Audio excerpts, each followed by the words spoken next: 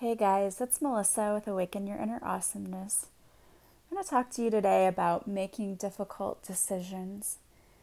There are so many of us who have difficult decisions in our lives. Sometimes it's deciding which job to choose, sometimes it's deciding between two partners, sometimes it's just deciding how we're going to move forward in life from an event or something that's happened to us. I've just been coming across a lot of people in my work lately who seem to have difficult choices and they're not really sure where to turn or where to go. I had a client lately who needed to make a choice about dividing property between children, leaving that property in their will, and they just really weren't sure how to do that.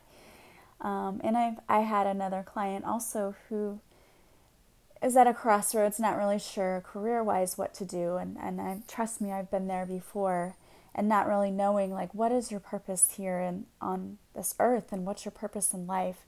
And I think so many of us face these choices every single day. And so I get the question like, how do you make the right decision? Like, how do you know what's the right decision? And I think that this all comes down to using your intuition and really relying on your gut and what it's telling you to do, and also calling on your spiritual team to give you guidance, and then listening for that guidance and knowing what it is they're trying to tell you. And that's not always easy. It sounds a lot easier than it actually is. But it's so important that we trust our gut and trust our instincts, because they will never fail us. What's meant to be yours will never pass you by. So if you feel like you made a decision and it was the wrong decision and maybe I shouldn't have made that decision, if it was meant to be yours, it's not going to pass you by. It will come back around in some way, shape, or form. The only bad decision or wrong decision you can make is to not make a decision. Indecisiveness is really what keeps us stuck. Let's say that you have to choose between two jobs and you choose the wrong one. In your mind, you've chosen the wrong one. Well, you know that you've made that choice and that it wasn't the choice that was best for you. A similar job can come back around again, and you know then for the future that this is the type of job that you prefer to have. We can't be afraid that something's going to pass us by, because if it's what was meant for us, it will not. And all that making a decision that ends up being the wrong decision means is that we've taken a little detour. We're still going to get to our destination. Life is more like a roadmap. My friends will tell you that I have a terrible sense of direction. I've gotten lost more times than I care to admit. I mean, even GPS doesn't help me that much, which is terrible. I mean, you're probably thinking, why? How can GPS not help you? It does help me, but I still end up getting lost sometimes, even with GPS, which is amazing to me. I don't know how that happens. But I've also, in the process of getting lost, discovered new things. I've seen new places that I would never have seen had I not taken the different tour, different route. And that's kind of the way life is. Yes, you may have taken a wrong turn. It might take you a little bit longer to get to where you're going. But maybe there was a reason that you had to take that road. Maybe you had a lesson to learn about yourself, or maybe there was something from your past you needed to resolve. Things happen to us for different reasons. We have to trust that we are going to end up on the right path. One thing, though, that I think we really need to remember is that we know if we trust our gut, it will not steer us wrong. And so many times in life, I have taken the wrong road because I didn't listen to my gut. I knew something was telling me, hey, something's wrong here. This is not the right situation for you. Why are you staying? And I just didn't listen to it, and I stayed anyway. And I eventually, of course, found out, yes, this was not a good fit for you, and you stayed way longer than you should have. And you ended up being miserable because you didn't listen to your gut and you didn't listen to your instinct. And so you had to experience pain or a difficult situation that you probably wouldn't have had to if you had followed your gut. So we need to be better about listening to what our intuition is telling us. We all have that inner voice that guides us, but our lives become so hectic and so busy that we tend to just ignore it. Or it's not that we're trying to ignore it, we're just so busy that we really don't hear it, we're not focusing on it.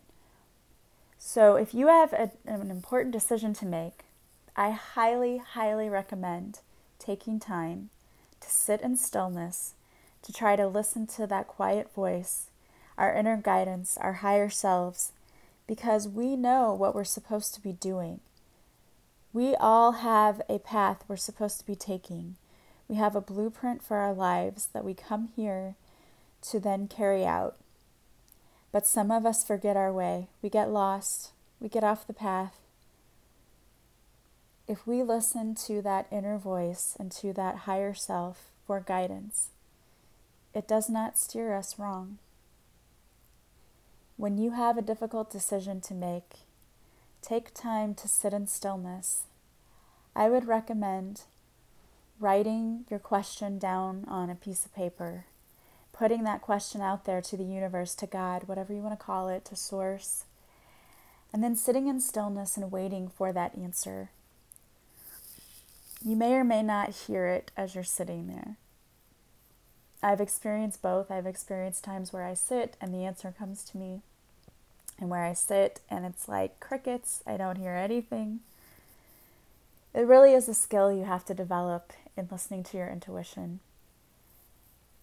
The other thing that you can do is you can write your question down to the universe. If it's a decision you have to make, you can write your question. Dear universe, dear God, source, which situation would be a better fit for me for my highest good, and whatever that, you can tailor your question depending on the situation. And then keep that pad, that paper where you've written that question by your bed at night. And before you go to sleep, pray that the answer will come to you while you're sleeping.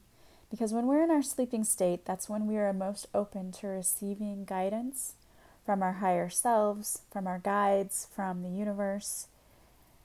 And you may find that when you wake up in the morning, the answer just comes to you. I highly recommend trying both of those things if there's any kind of tough decision you have to make in your life. And get used to listening to that inner voice, listening to your intuition, your gut, your guidance. When you meet someone for the first time, don't you usually have a reaction to that? I mean, I know that there are people that I've met for the first time where the hairs on my arms stood up because I just knew there was something about this person I did not like. And I've definitely had that, and my gut was not wrong in those times. Where something tells you that this situation just doesn't feel right, there's something wrong, I don't have a good feeling about it, there's not good energy surrounding that. Don't ignore your intuition. Most people tend to think, oh, I'm just overreacting or I'm being too harsh. You're not. Your gut is telling you that for a reason. There is a reason that you don't like the situation or you don't like the person. And it doesn't mean you have to be mean to the person. But you need to learn to listen to that intuition because it's not going to steer you wrong. It knows more than we do. Our ego takes over and we ignore our intuition when our intuition was right the whole time. We do things because we wanted to do them instead of listening to that still voice saying, don't do it. Don't go that way. Do something else. We just have to learn to listen to it more often. And part of that too is opening up your intuition, opening up your third eye, being able to get guidance more easily. Because we all have it. We all have the ability to listen to our intuition and to hear our inner voice or to hear our higher selves, but we just have chosen to ignore it, or we just so long blocked it, maybe not because we were trying to, but just because life gets so busy and things move so quickly that we just ignore it. We need to get into the habit of listening to it again. So I urge you to practice sitting in stillness to listen to that guidance, and also asking the questions, putting it out to the universe and asking for the answers to come to you while you're sleeping.